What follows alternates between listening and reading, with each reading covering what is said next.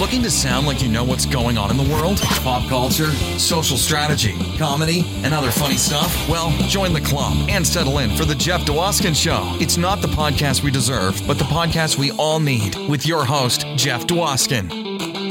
All right, Jerry, thank you so much for that amazing introduction. You get the show going each and every week, and this week was no exception. Welcome, everybody, to episode 119 of Live from Detroit, The Jeff Dwoskin Show. As always, you guessed it, I'm Jeff Dwoskin. Great to have you back for a super duper, faster than a speeding bullet, able to jump tall buildings in a single bound episode. We got everything for you today. Author, writer, journalist Roy Schwartz is here. I originally came across Roy at the Motor City Comic-Con, where he was showcasing his book, Is Superman Circumcised? The Complete Jewish History of the World's Greatest Hero. I gotta tell you, this book, incredible. And Roy was kind enough to sit down with me, and we kind of go through an abridged version of the history of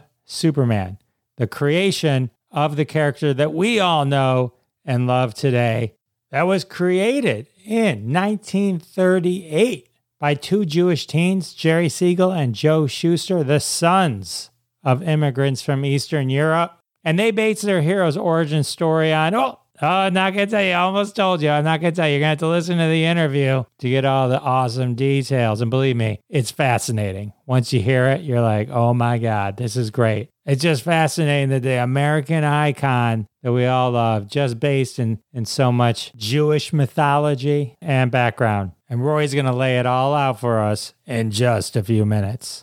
I do want to thank everyone for all the letters, DMs, all that kind of good stuff, telegrams. I appreciate it. I read each one, frame the ones that are frameable. But everyone's like, oh my God, how are you going to top the Happy Days trilogy? That was like the happiest of days. And I'm like, I know. But then, boom, right? Spencer Garrett from Winning Time on HBO. Chick Hearn. Oh my God. So many great stories from the set of Winning Time. And Star Trek The Next Generation. Getting your Star Trek on. And Once Upon a Time in Hollywood, working with Quentin Tarantino, Brad and Leo. I call them Brad and Leo now, at least in the DM. So many great stories. I got so many compliments on that interview. It was really great. And then the last episode was Judy Tenuta, one of the funniest human beings, and she's fighting cancer and she's in remission. She came to kind of share her journey with us and share some laughs. And that was just such a treat, such a treat. And I got a treat for you. Monday's episode, April 11th. I got Will Wheaton's on the show. That's right, Will Wheaton stopping by. You may remember him from Stand By Me, Star Trek The Next Generation, Big Bang Theory. Yes, that Will Wheaton. He's going to be here live from Detroit, The Jeff Dwoskin Show. So get ready for that one. Will has a new book coming out on the 12th called Still Just a Geek. Talk about the book and we talk about his career. It's an amazing conversation. Can't wait to share it with you.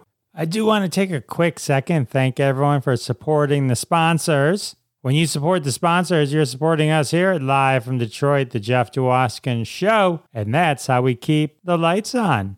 Today's interview sponsor, The Daily Star, the internet's premier news destination. For listeners of Live from Detroit, The Jeff Dwoskin Show, unlimited access to all the journalism we offer for just $1 a week with code JEFFISFUNNY. News that's clearly worth $3, $4, $5 a week, all yours for just $1 a week. Get the full news experience delivered right to your inbox. All right, that sounds amazing. You know what else is amazing? My interview with Roy Schwartz about his book, Is Superman Circumcised? The Complete Jewish History of the World's Greatest Hero. But before we get to it, what does Mayim Bialik, actress, author, and neuroscientist, have to say about the book? Mayim says, quote, I am floored by this deep and beautiful examination of history, liturgy, and culture. If you believe in comics as the holders of miracle, myth, and mystery, this book is for you. Well, that's a hell of a quote, is it not, my friends? I just thought maybe you needed my opinion and Mayim Bialik's. It looks like some of you need to be pushed over the edge. I'm kidding, but this book is amazing. This episode is everything. You're going to love it. Everything. You mean like superheroes and Nazis? Yes, those two things and more. You're going to love it. This gets crazy. All right, here's my interview with Roy Schwartz. All right, everyone. I'm excited to introduce you to my next guest, author, writer, journalist, author of the book, Is Superman Circumcised? A Complete Jewish History of the World's Greatest Hero. Everyone, welcome to the show, Roy Schwartz. Roy, welcome. Thank you. Thank you for having me. Glad to have you. This is a fascinating book that you've written. Deep dive into the lore of Superman and his Jewish roots. I'm extremely excited to talk about this and to learn about it. I think the extent prior to diving into your book that I was aware was I knew the creators were Jewish, Jerry Siegel and Joel Shuster, and I knew that they sold it for a few pennies and regretted that for the rest of their lives. That was the extent of my knowledge of the creation. But I'm excited to have you here to dive deeper. I'm excited to get to it, yeah. Where did your fascination with Superman and connecting all the Jewish roots and dots come from? So I'm Jewish. I was born and raised in Tel Aviv in Israel, and I actually taught myself English from comic books, which is why you'll sometimes hear me say things like swell and great Scott. I make no apologies for that. Pow.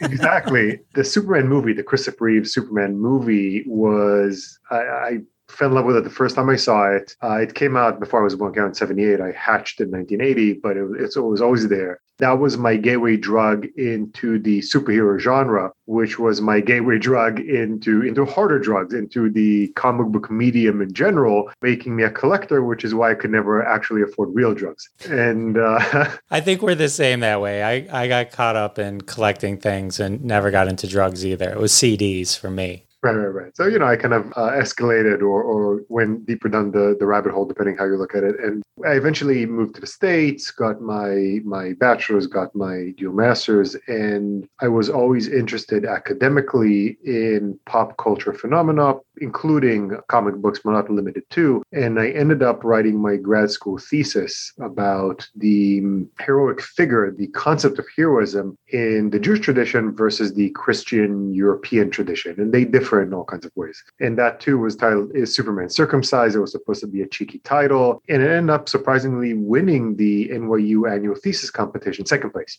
And that led to some press, led to the publisher pitched me on the book, actually, which is not how these things usually happen. And I ended up getting a fellowship from the Public Library, researched. I was a writer in residence for 2 years and ended up with Is Superman Circumcised? That's fascinating. That's really cool. I'm sure the whole Is Superman Circumcised title threw them in that competition, but it's a fascinating title. It's a fascinating story once you dig in. There's something called the Diagram Prize for Oddest Book Title of the Year, which is a humorous but very real international prize based out of the UK.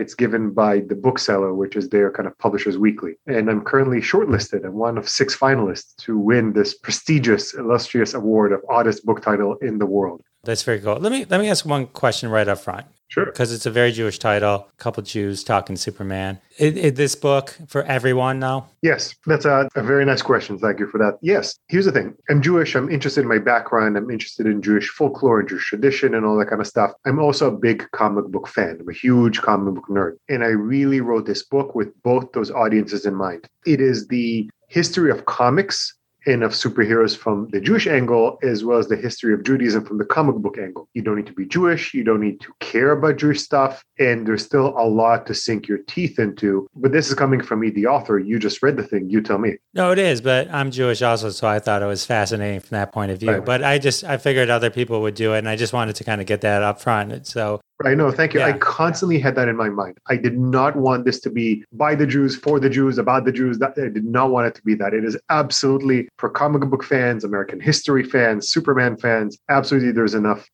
stuff there. Okay, so this is not a call to arms to the Jews to claim Superman as their own. No, and No, just kidding. I'm just kidding. That was for everyone else.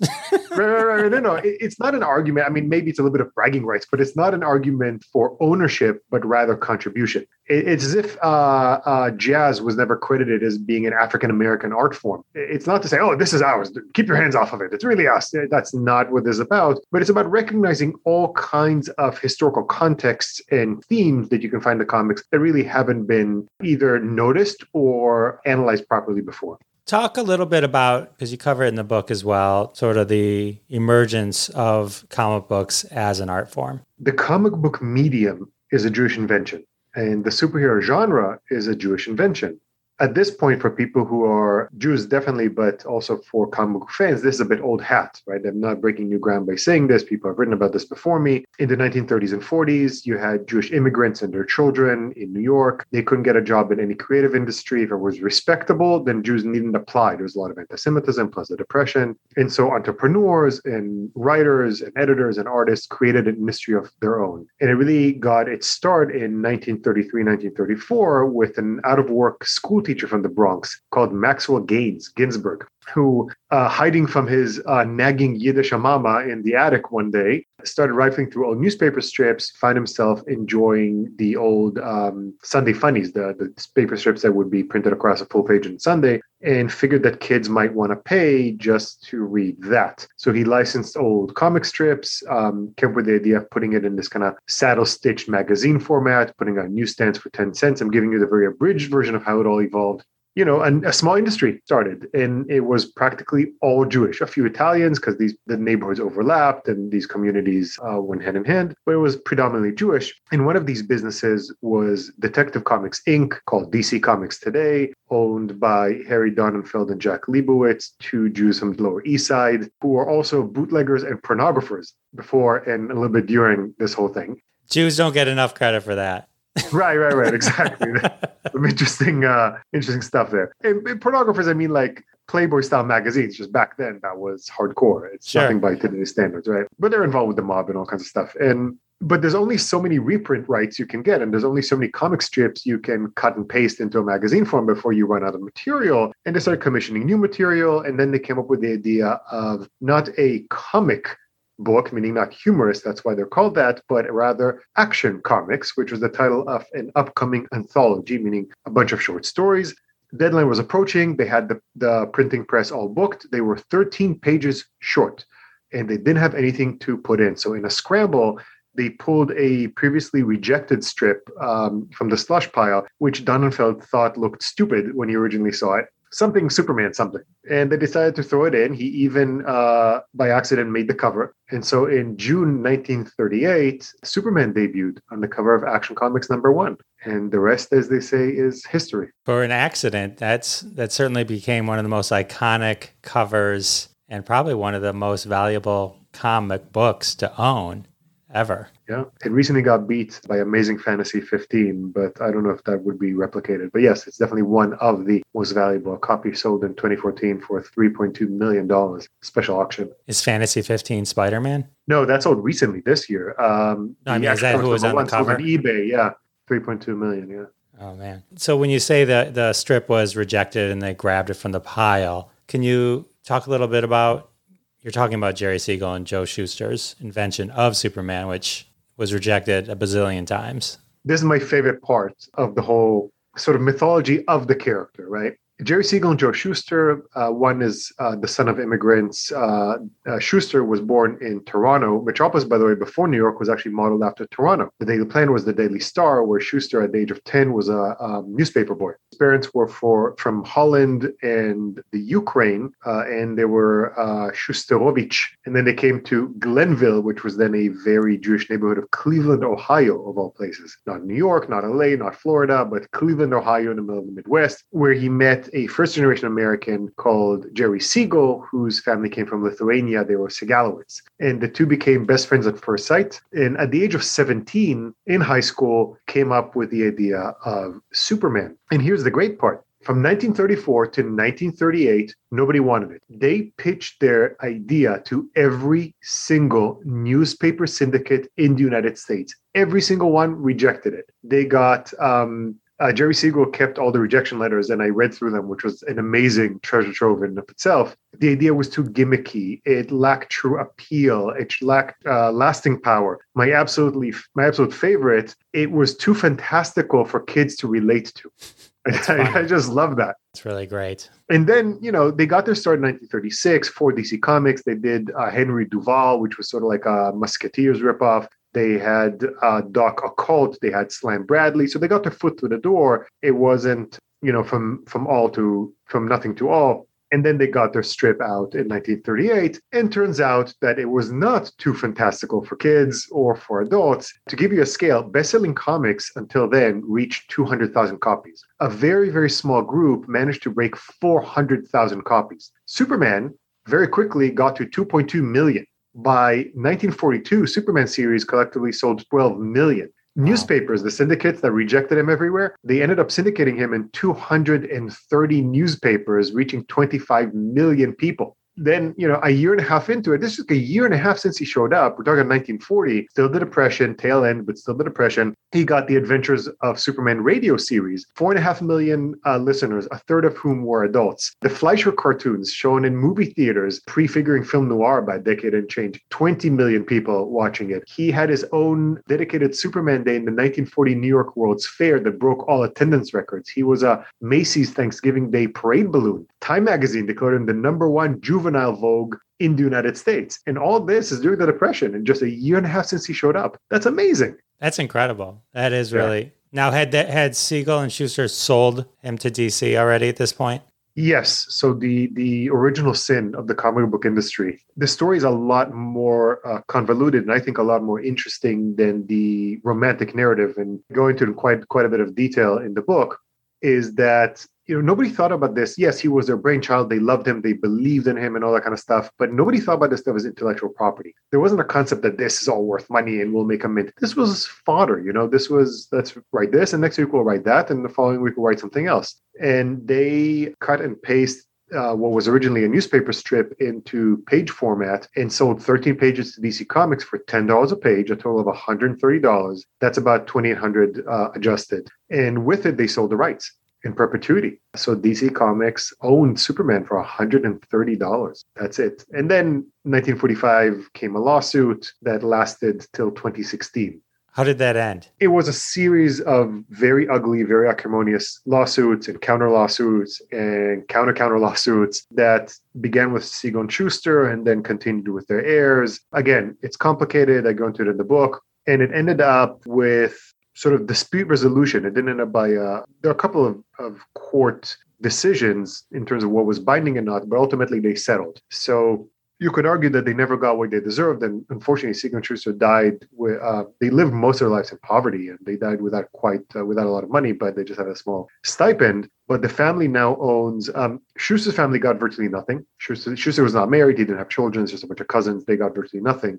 Siegel's widow and then his daughter and a few other family members who run the estate now own about 6% of Superman, as well as an annual payout. So they make several $1 million a year. So it may be pittance compared to what they deserve, you could argue, but they are not hurting. It's probably not what they could have had, but it's not horrible either. But given how long it took, I'm sure it still feels painful. Let me ask you a question. Draw the comparison, like what evolution of the character had Siegel and Schuster created versus the version you fell in love with, 1970s Superman with Christopher Reeve? Because Siegel and Schuster had created the beginning of the concept, right? I mean, eventually what we fell in love with as Superman really, really evolved beyond the initial idea. Right. There were proto versions of Superman. Actually, the very first version was a short story in which he was a bald villain style Lex Luthor. And that sort of goes back to even 1932. But by 1934, they were not inspired, but rather compelled by the rise of Nazism and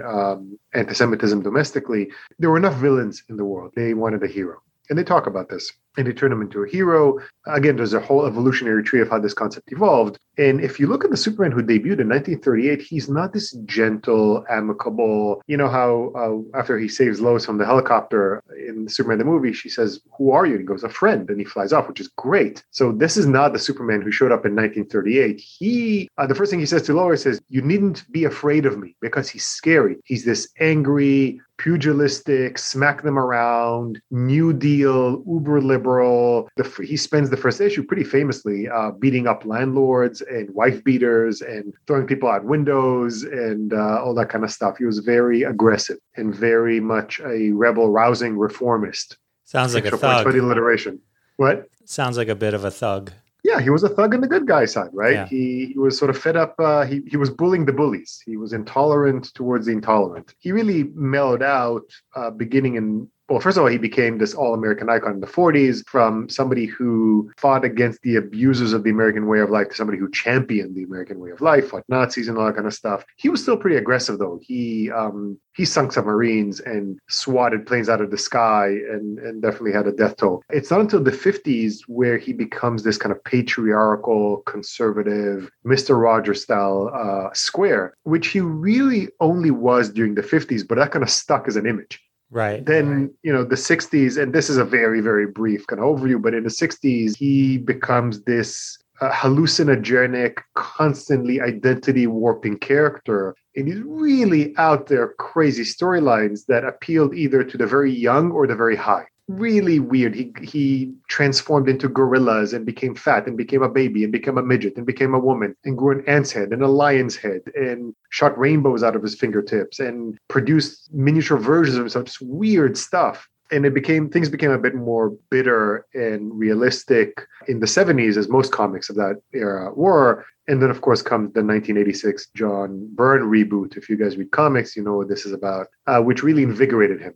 He had this kind of Reagan's America analeptic, you remember the "It's Morning in America" slogan. There was this kind of neoconservative, rah-rah spirit to him, for better or worse. Then come Dan Jurgens, then comes the death of Superman, all kind of stuff, et cetera, et cetera, et cetera. So the Superman you're talking about in 1978 is much more gentle and much more relaxed and warm than the prickly, aggressive Superman of Siegel and Schuster.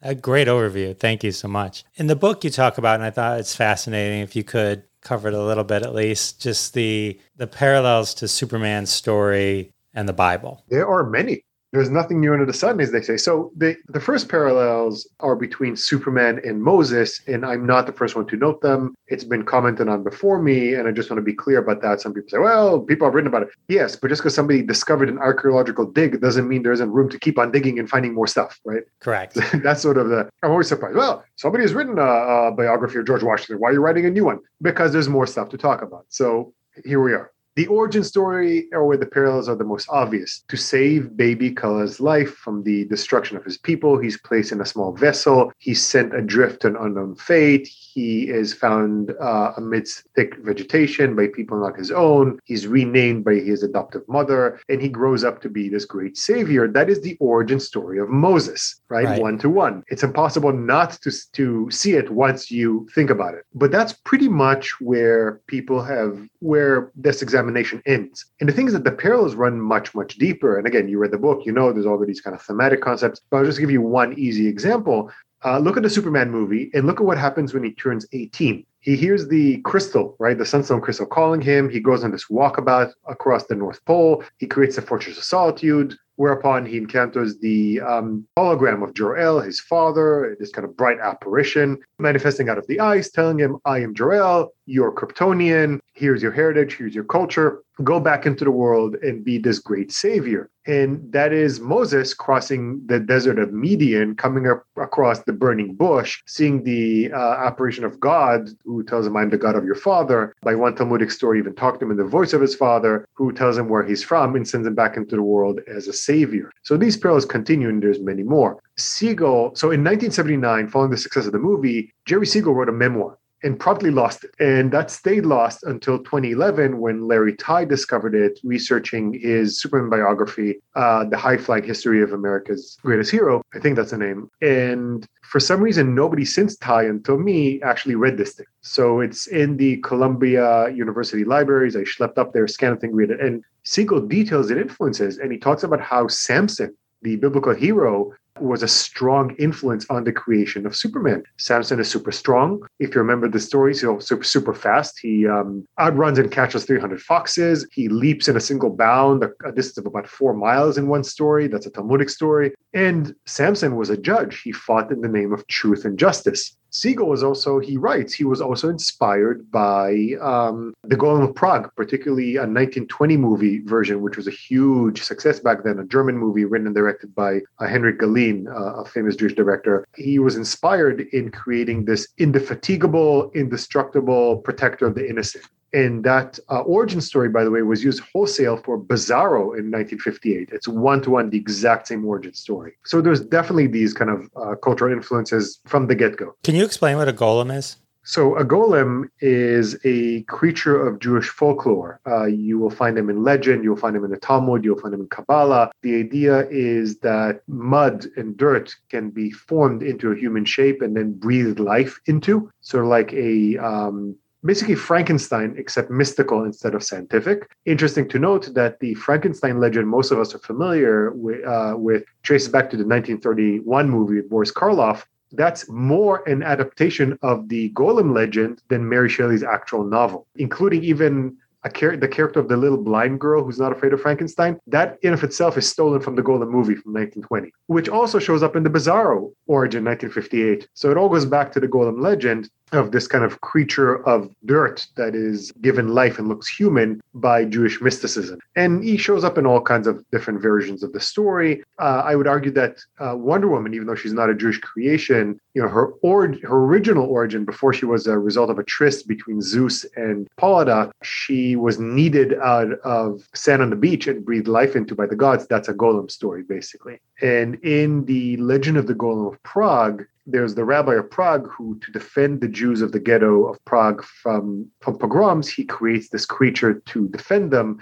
But the creature, as well-meaning as he is, gets out of control, starts being destructive, and has to be destroyed, which, again, brings back to Bizarro. So Superman was sort of a golem. And, metatextually, given how much heartache he gave his creators, he's sort of a golem in our world as well.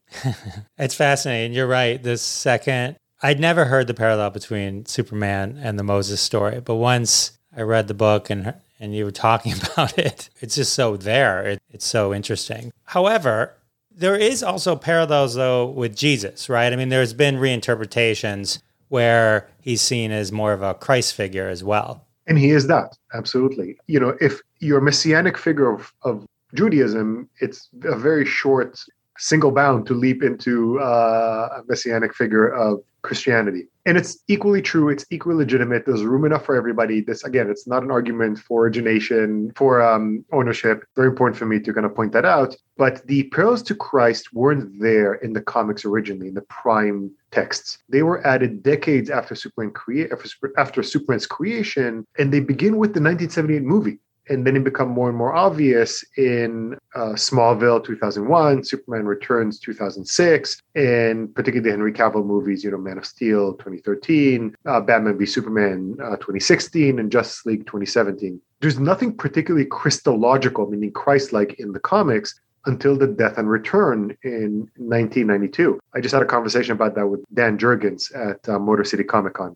We can circle back to that. Again, it's as legitimate, but beyond the general concept of somebody who came from the heavens and he's a savior, he wasn't sent as a savior. That begins with the movie. He was sent as a refugee, right? He was sent as a poor baby who needed to be taken in and looked after and raised, which is, in the context of the 30s and 40s, a very potent metaphor. He didn't come here to sacrifice himself. He came here to dedicate himself, which is a very big difference in our concept of heroism, the dedication of life versus the sacrifice of self.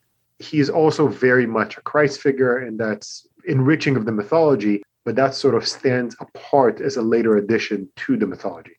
Right. You mentioned Smallville. I was a big fan of Smallville. Actually, you mentioned Motor City Comic Con. I met Tom Welling there. I got his autograph. And Michael Rosenbaum was also there. Lex. He's Jewish. Well, at least Michael Rosenbaum is. I was supposed to meet both. Rosenbaum left a bit early and I didn't get to. I got to meet Welling because the organizers kind of put us in touch. They were hoping there'd be some fun stuff. He was super nice, no pun intended. It's funny, I brought him, I had asked his agent if he wanted a copy of the book and the agent said, sure, but I don't think the agent talked to him about it. So when I brought him a copy of my book, he just grabbed it and signed it. So now I have a copy of my book signed by him. I don't know what to do with it. I can't sell it. It's signed by That's awesome. No, that's right. Oh, well, he was right. He's in such the mode. That's when they're at those Comic Cons. That's what they're. People hand him stuff, they sign it, and then move on. Absolutely, but he was very nice. So I can't. The coolest thing I thought of seeing him is him and Michael Rosenbaum truly have a really nice friendship. They mess with each other a lot. It was really funny. I didn't get to meet Michael Rosenbaum though. I wanted to, but we never synced up. So speaking of Lex, so if in the Moses story, is Lex Luthor Ramses? Is he a pharaoh, or is it not connected that way? I mean, I make the joke in my book. They're both famously bald.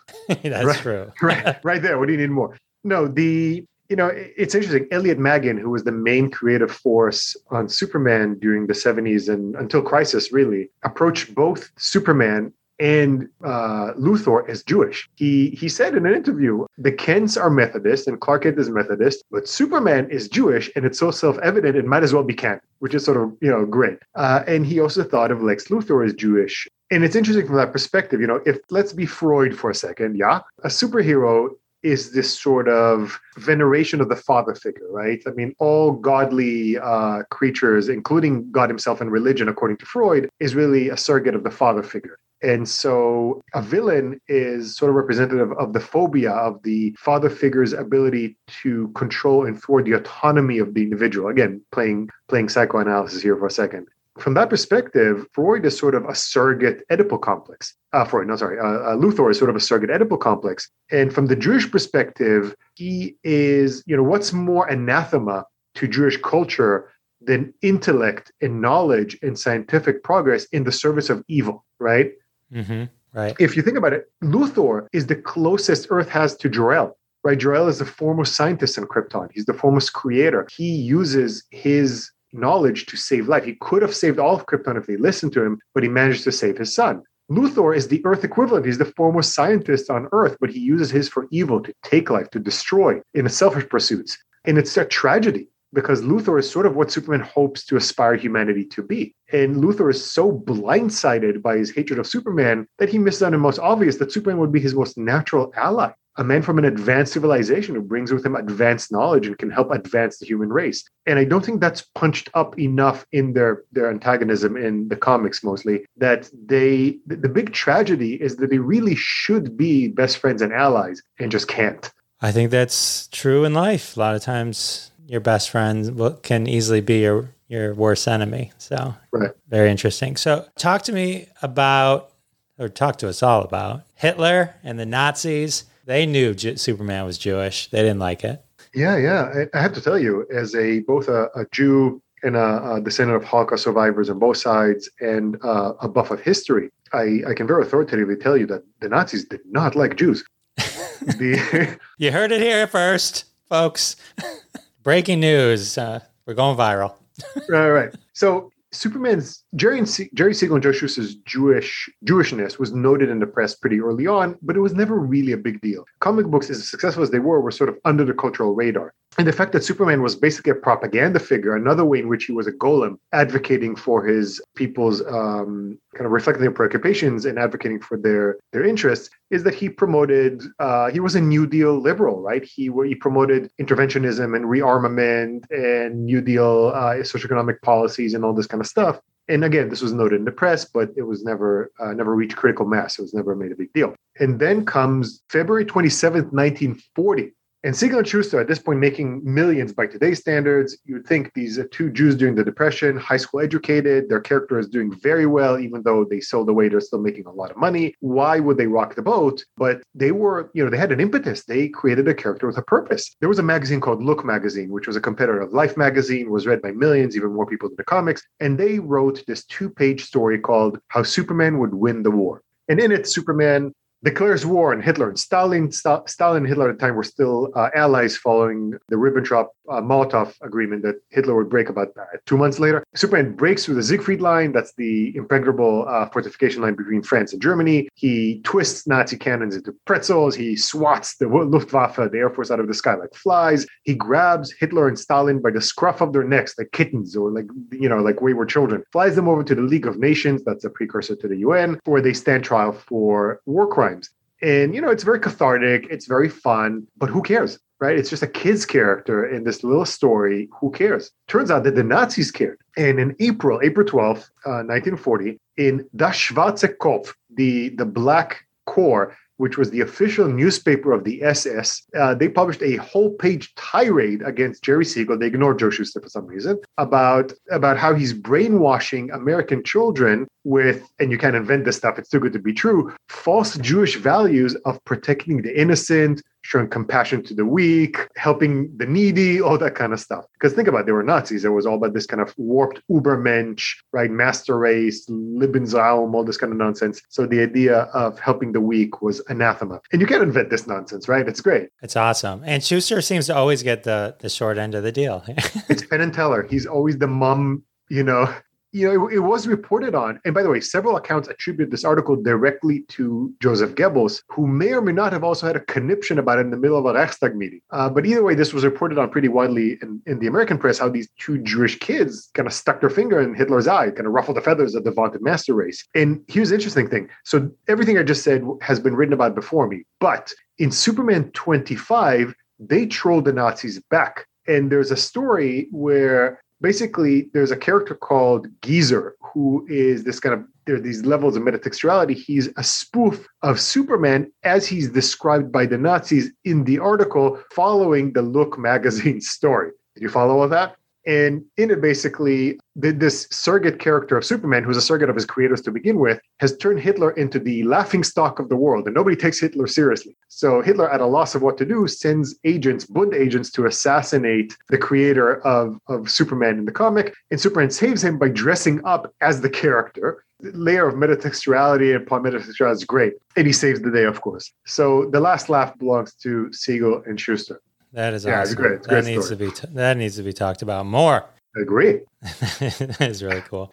So Siegel and Schuster did make money during the run of Superman as they were working still with DC. Yes, and it seems that Schuster spent more on his family while Siegel spent more on himself, but either way, neither saved up or invested wisely. So by the time they got fired from DC, they both pretty much slid into poverty pretty quickly. Which is not to absolve DC of malfeasance, but Right, but they should have been able to handle that money better. They by today's standards were, they were millionaires by today's standards, and then they just spent it all, basically. Okay. Yeah.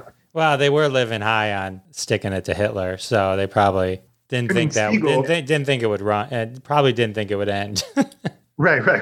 But, just for example, Siegel and his first wife, Bella, that's before he married Joanne, who was the model for Lois Lane. Neither of them drank at all, but they had a fully equipped bar in their basement in their home. And then, they were eating out and dressing nice and spending. And fine, they're young people. It's the Depression. You're 22 years old, and all of a sudden you have $6 million in the bank account. I get it. But unfortunately, they did not prepare wisely for the day after. So.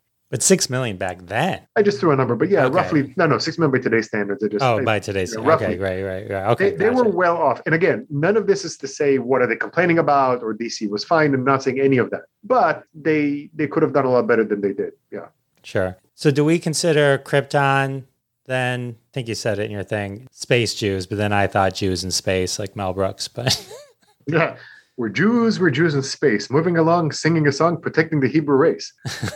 He's doing part 2, apparently, as a TV series. On Hulu. Hulu, yeah. I really hope he finishes it, and I hope he's able to get away with that humor, because I don't know. Well, we'll see. We'll see. He barely got away with it back then, so I don't know what's going to... But Krypton is space shtetl, right? I mean, if you look at the World of Krypton miniseries, the first comic book miniseries, 79, Howard Chaykin and Paul Kupperberg, all Jews, they discuss how the supreme value of Kryptonian society is education and preservation of knowledge, and how they pursue both the preservation of past culture as well as progress. Well, if that's not a Jewish cliche, I don't know what is. They also mention that the number of Kryptonians just so happens to number 6 million, which is a really evocative number back then. And there's more. There's all kinds of, if you go into the Elliot S. Maggin stories from the 70s, then in Krypton's ancient past, one of Superman's ancestors, Jaf-El, warns Kryptonians against a flood that comes, and that's evocative. A bit later on, they're enslaved by the pharaonic sounding Takanet to build his ziggurat empire, and they gain freedom with a plague of hives. There's a lot of it in there. So, and Elliot S. Maggin said, yeah, Kryptonians are basically space Jews. So he openly approached them as such. So should we assume if Superman was circumcised, that he would have been circumcised on Krypton? Listen, I don't know if he's circumcised or not. I know, I'm just kidding. I'm just saying, I don't think you could cut him here. Well, you'd have to ask Lois if he is or isn't. But no, I have to note that because you would not believe how many people don't get that the title of my book is just playful and cheeky and really think I wrote an entire book about Superman's circumcision. And they say, you really think it's 300 pages, 100 of them are images. You really think all this about his schmeckle? That literally this is what the book is about? And a lot of people do, and I don't get it. So no, of course, on Krypton, he wasn't super. So if you had to circumcise, as long as they shipped him off at least 8 days old, he could have been circumcised. But I get asked this so many times that I've actually come up with an answer. All right, what's the answer? Hey, I'll ask you, is Superman circumcised? Well, I'm glad you asked. I'll tell you. On Krypton, if you remember, his father's name is Jor-El. He was born Kal-El. So he was circumcised by Moy-El. Okay, we're oh, sorry, the podcast suddenly cut off. No, I know, it's so bad. I love it. You must be a hit at parties. I will tell that joke though. Yeah, the old people crowd loves it. I thought of an idea for your book. The one that you have accidentally autographed by Tom Welling.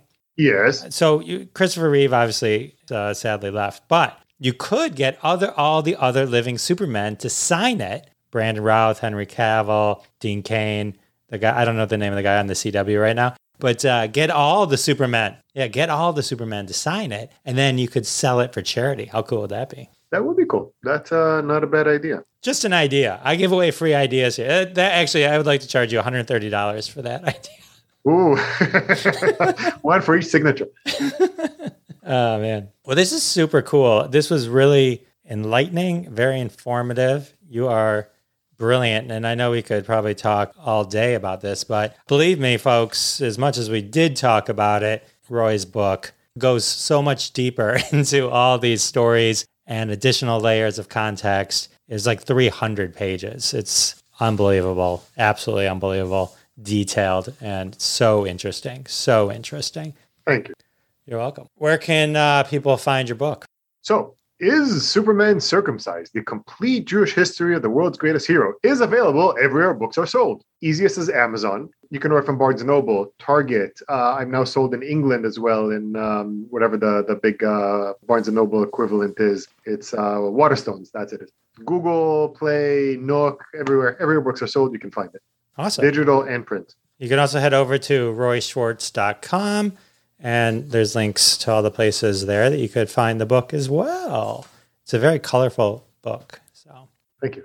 Well, Roy, thank you so much for hanging with me. I really appreciate it. Oh, thanks for having me. It was fun. And thanks for sharing your knowledge with us. It's very super of you. Ooh. I got everyone right now is Googling Moyle. So who is not? Exactly. Wow, what is this thing? Thank you so much. Somebody works for tips. Yeah. Oh, man, that's nice. All right, we're going to end it there. Thank you, Roy. Bye-bye. All right, everyone, that was Roy Schwartz. It's a lot of Yiddish for some of you, huh? If you need to know a word, just tweet at me at Jeff Dwoskin Show. I'll hook you up. I'll be your podcast host to Yiddish dictionary. Not a problem at all. Get the book. You won't. We only scratched the surface. If you thought this conversation was fascinating, I highly recommend you get the book. There's hundreds and hundreds of pages. It's so in-depth, and it's a good read. It's a really good read. I thought you'd all enjoy learning that the Superman story was based on Moses with Passover right around the corner. I figured you'd hear this interview and then you'd go tell everyone at your seders all about Superman. Or if you're not Jewish, just dinner at your dinner. Whatever faith you are, share what we learned today, and maybe you'll win a trivia contest coming up in the near future. Anyway, thanks to Roy. That was so fascinating. All right, well, with the interview over, that can only mean one thing. That's right. It means it's time for another trending hashtag from the family of hashtags at hashtag Roundup. Follow us on Twitter at hashtag Roundup. Download the free hashtag Roundup app at the Google Play Store or iTunes App Store. It's free, always free, never costs a penny. Download it. Get notified every time a game goes live. Tweet along with us.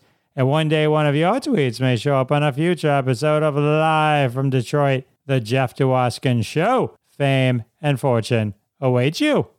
Today's hashtag is brought to us by hashtag You're It. Of course, inspired by the topic of today's episode. The hashtag is hashtag downside of being Superman. Hashtag You're It, a weekly game on hashtag Roundup, asked all of Twitter, oh my goodness, so you're Superman, but even Superman, there's got to be a downside. So what would be the hashtag downside of being Superman? And Twitter did not fail us. Here are some hashtag downside of being Superman tweets. St. Patrick's Day kind of freaks you out. That's what happens when the one thing that really messes you up is green. Green everywhere. A green everywhere day is not going to be a good day. That is an example of a hashtag downside of being Superman. Here's some more. You eat one donut and everybody sees it in the spandex. It's the chafing of the tights. Never being able to cash in your frequent flyer miles. Your Nick Cage movie never happened. Oh, you don't have villains as cool as Batman's. These are some hashtag downside of being Superman. Truce. Here's some more. Having to replace a wall every time you sneeze. That can get expensive. You wear underwear on the outside. Let me say that there. You wear your underwear on the outside. I had to rephrase that like my friend Ben used to say. You save one person in peril once, and suddenly everyone expects you to save them. I know, right? Darth, you can't win. DC gave you a mullet in the 90s. That sounds like something we should leave between Superman, DC, and the 90s. Everyone sees your underwear and asks you if you're from France because they can see your underpants. I added that last part. Wonder Woman steals the show. Well, she's got those fancy little things, bracelet things. And the final hashtag downside of being Superman. Capes went out of style. Oh, no. Poor Superman. Well, good thing for Superman, there's a lot of upsides to being Superman as well. So let's focus on those as we wind up the episode. All those tweets, they'll be retweeted at Jeff Dwoskin Show on Twitter. Retweet them, show them some love. If you thought of a downside of being Superman, tweet your own. Tag me on Twitter, and I'll show you some Twitter love. Well, that's it. We're at the end of the podcast. Episode 119 has come to a close. I want to thank once again my special guest, author Roy Schwartz. Everyone check out his book, Is Superman Circumcised? Winner of the 2021 International Diagram Prize for Oddest Book Title of the Year. That's right. Award-winning Is Superman Circumcised? Anyway, thank you, Roy, for joining me. And thank all of you for joining me as well. Can't thank you enough. Means the world to me. You coming back week after week. And I'll see you next time. Thanks so much for listening to this episode of The Jeff Dwoskin Show with your host, Jeff Dwoskin. Now go repeat everything you heard and sound like a genius. Catch us online at thejeffdwoskinshow.com or follow us on Twitter at Jeff Dwoskin Show. And we'll see you next time.